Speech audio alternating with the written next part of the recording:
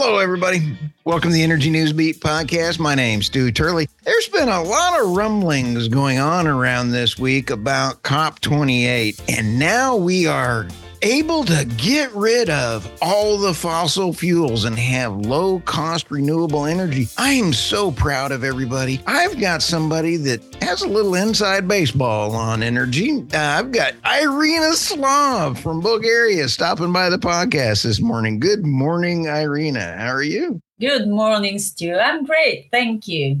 Okay, it is 7 a.m. in Dallas here. What time is it in Bulgaria? It's 3 p.m. 3 p.m. That's not as bad. I interviewed Grace Stanky. She was in Dubai last week, and it was midnight here in the U.S., and it was 9 a.m. in Dubai. So, it's... Yeah, time zones are crazy. It is, and you kind of lose sleep on that. But I saw everybody, the COP president and everything else, and this COP was just kind of funny because Saudi Aramco showed up. It's being held in Dubai, in the UAE oil. They've got nuclear. 22 countries signed on to a nuclear deal. And saying, hey, we want to really increase nuclear energy. And then all of the climate folks were saying we still have to have a deal. And as of yesterday, there was still no deal. Now, this morning, I'm seeing that, there's a deal. Yeah, they did it. Yeah. I'm like, you got to be kidding me. What kind of deal can they make when ESG investing is failing? BlackRock has now said that, I'm kind of teeing this discussion up. Bill Gates came out and said that climate change is not an issue. It's not going to kill us. I saw him interviewed at COP. Climate change is really bad. I guess one of the climate folks caught him in the back room there and said, no, you shouldn't say that. And then Larry Fink said, now from BlackRock, it's okay to invest in ESG funds into oil and gas. So this whole paradigm of climate bad, oil bad, renewables good, my head's exploding. I have no idea which way to go. I know exactly how you feel. Actually, the nuclear deal is probably the one good thing that came out of this COP. If, of course, the countries that signed up for it, stay true to their word, right? Which you never know. But it's good to see nuclear getting the acknowledgement that it deserves. The IEA has been saying that we will need nuclear during the transition, but it hasn't been amplified too much. The poor old IEA. Oh my gosh! If you always heard that one thing that says it takes a village to raise a kid or something like that, I think it takes a village to raise an idiot and call it an IEA. It's just absolutely unbelievable, the hypocrisy that they do. It seems like whoever's paying the bill that week is what their report will show. Well, it seems there's only one payer of the bill these days, and a collective pair of the bill. But you said hypocrisy. The whole COP28 is like blatant hypocrisy. There's 70,000 people attended these meetings too. 70,000 people flew from overseas. Right. Nearly, because I guess a few thousand came from neighboring countries. Right. And then they complained about the lavishness of the whole thing. They complained about the size of the venue and the absence of corridors where deals could be made. I am not joking. I read this in Bloomberg the other day. Attendants are complaining that it's too big. The place where they're meeting is too big, and they can't go into a corner and clinch a deal, which has been done at other meetings. But they ended with a final deal that does not include the words phase out of fossil fuels. But what really impressed me was that essentially the agreement is to start phasing down demand for oil and gas. Yeah, this got my attention well and good. So they're not going after producers because they couldn't, Right. They made a stand and they won. So they're going after consumers. That's not good news for any of us. Wow. Now, is an example of that the forcing of the auto manufacturers to go to EVs, even though the consumers don't want them or can't afford them? So if they force so what we're hearing is that they're probably going to knuckle down, double down, and triple down on EVs. Yeah, but they can't, because GM and Ford are already revising their manufacturing plans for EVs for next year. They're both cutting production. Did you hear the news about Tesla? Tesla is recalling 2 million cars. They're recalling? They're recalling 2 million cars because of, these investigations of accidents with Teslas when the drivers blame the autopilot. So They're recalling these 2 million cars to fix their autopilot feature so drivers can't misuse it. I know how it sounds. I read wow. But you know what?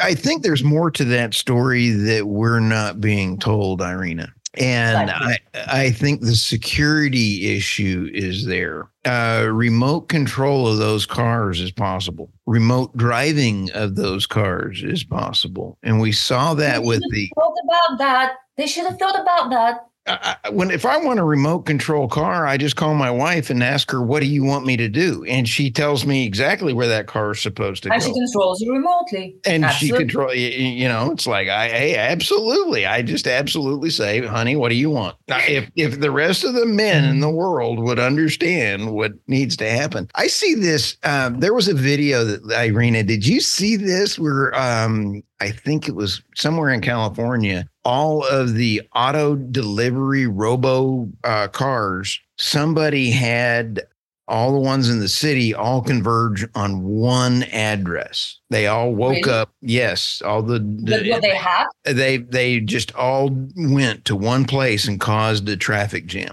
Somebody hacked into the zero driver cars and they all went to one location. I kid you not. I've got the video. It is a hoot. Well, that's proof that they are hackable and successfully hackable. Well done, that hacker, to, highlight the problem. You bet. How would you like to be going to a wedding and having a hacker take your car and drive it off on the side of the road? Where I don't trust anybody is if you have a government that says no driving for you, they're going to all of a sudden your car wakes up in the morning and goes, I'm going to go check myself in at the Department of Motor Vehicles. And you no longer have a car. I could see that happening. It's a bleak scenario. I hope it doesn't materialize. I really do.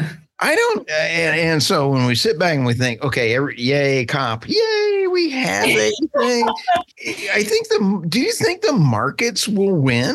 I mean, because there's a big awakening of everybody saying, hey, wait a minute. I got to eat. I got to have electricity. I got to have natural gas. Exactly. The market will always win one way or another. It's only a question of how much pain people will have to endure before market forces snap back into place after governments give up on trying to manipulate every single aspect of, in this case, the energy commodity markets and the car market. You can't force people to buy EVs. It's not happening in the U.S. now. I mean, there's all the EVs are piled up in the used car lot. So in Bulgaria, how many EVs are driving around? I actually saw a Tesla in our village. No way. And yes, and I saw it several times, including once when I was returning from town. And the car was, ahead of me. So apparently its owner lives in the village. We're such a rich village that we have Tesla owners in it. Wow. But yeah, there's the occasional Tesla. There's some of those ridiculous Volkswagens. The little ones, they look like boxes on wheels. There's quite a few of these, but they're not massively popular yet. And they probably won't be massively popular anytime soon, given that we are one of the biggest second-hand car markets in Europe, because Western Europe sells its cars to dealers, sell them to us, which is great. I like older cars. I've said it before, they don't have so much electronic stuff in them. So to me, they're safer and more reliable. Yep. I miss my 1943 Willys. I had a 43 Willys. It's a World War II Jeep, and I made a mistake and sold it years ago. Why? I'm an idiot. I should have kept it because it was the first year they ever made four-wheel drive vehicles. It was just as tough as you can imagine. And it was a great, great vehicle. But it was called a four-cylinder flathead. And it was just tough getting parts for it. So yeah, I really regret that. Yeah, but it is a treasure. Oh, especially because it was got rich by selling it now. Oh, well, the reason I would want it is because if the sun flares ever happen and an EMP would knock out the power grid, that thing would have survived. You wouldn't have a problem, yeah. So I don't think a Tesla is going to survive a sunburst. I don't think so either. Nah, it's too any other EV. No. So with this COP, everybody's coming back out of COP. I'm going to interview some more folks that were there, and I really cannot imagine being around 70,000 of my closest friends. I don't like people. Neither do I. I just don't like people. So now I heard great things about Dubai. They have their new power plant that's out. It's a nuclear power plant. 25% of the UAE has now got nuclear. Oh, well done. Yay. And it was on time, on budget. And I couldn't be more happy for them because that is actually way cool. Yeah. Are you seeing a resurgence in the Europe about nuclear? It seems like people are talking about it. And in Bulgaria, they're talking about finishing the second nuclear power plant.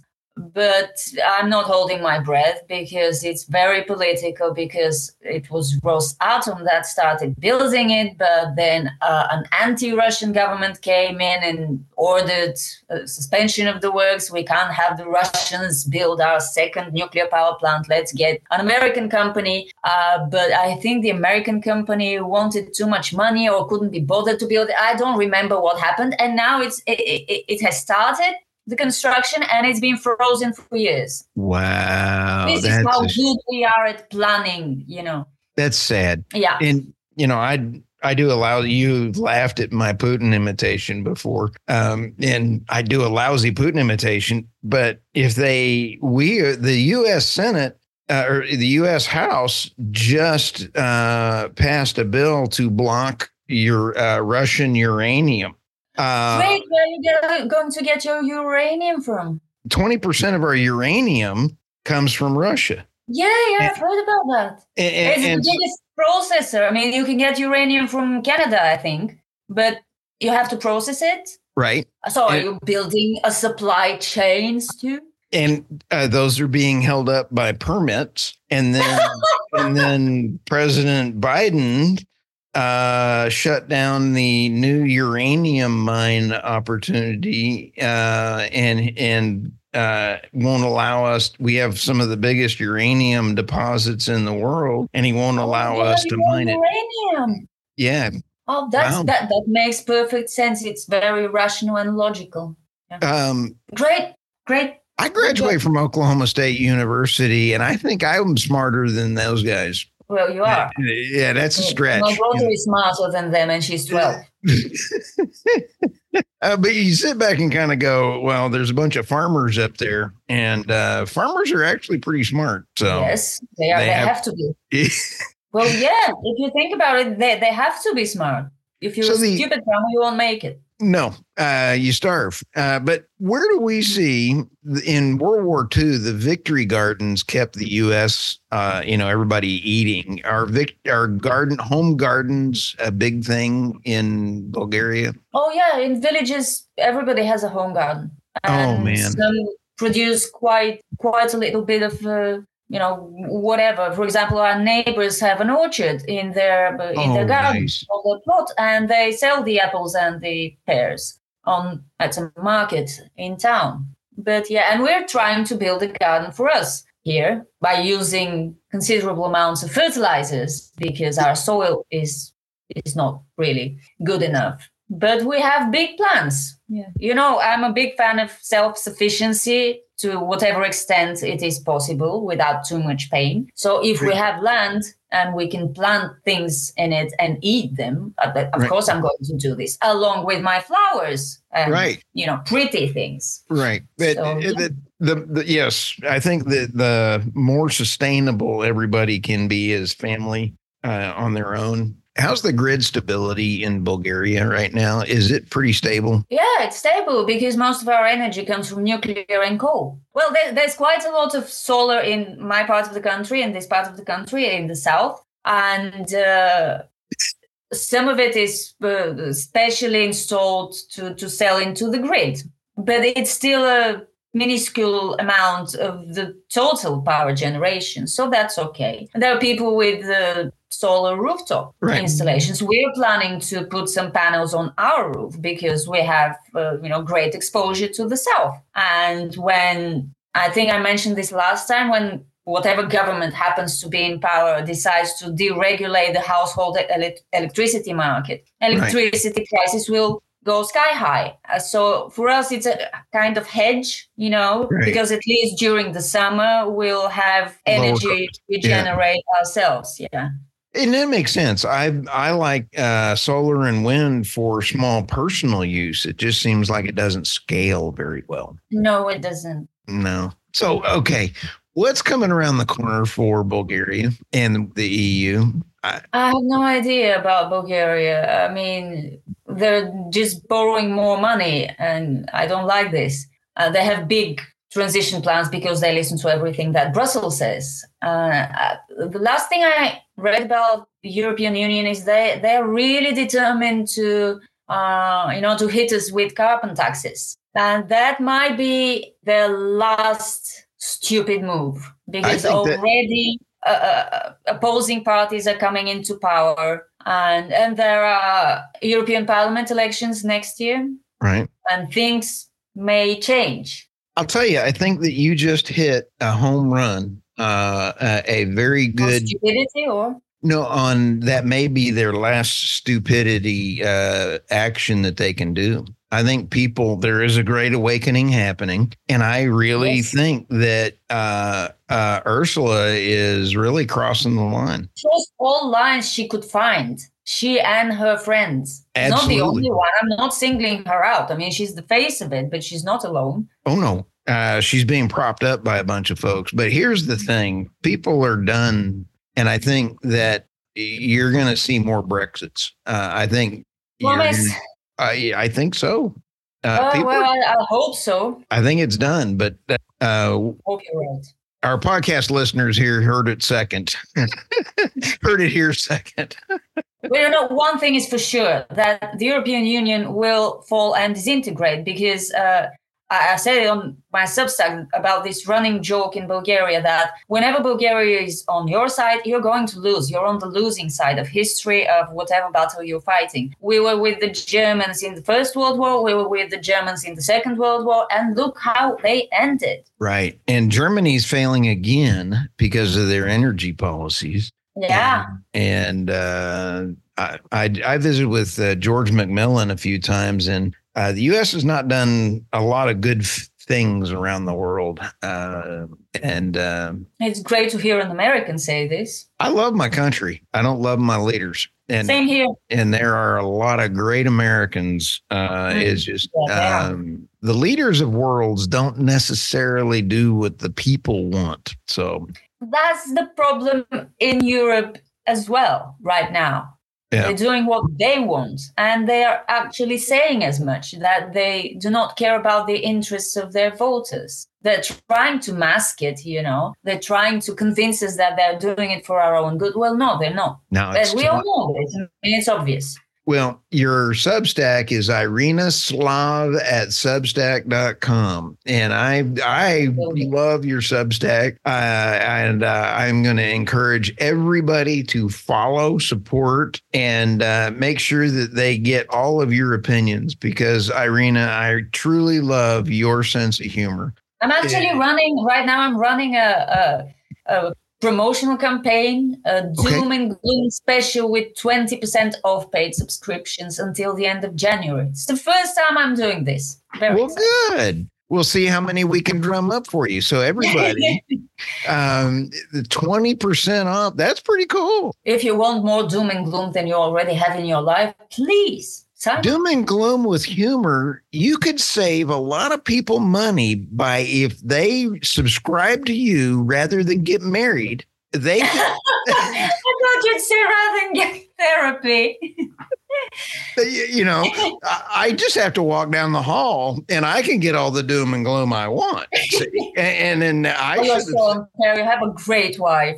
She is a saint. But she's wonderful.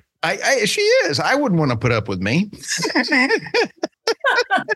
Well, thank you, Irina, for stopping by the podcast. I do appreciate you, and we will see you next month. See you next month, and have great holidays.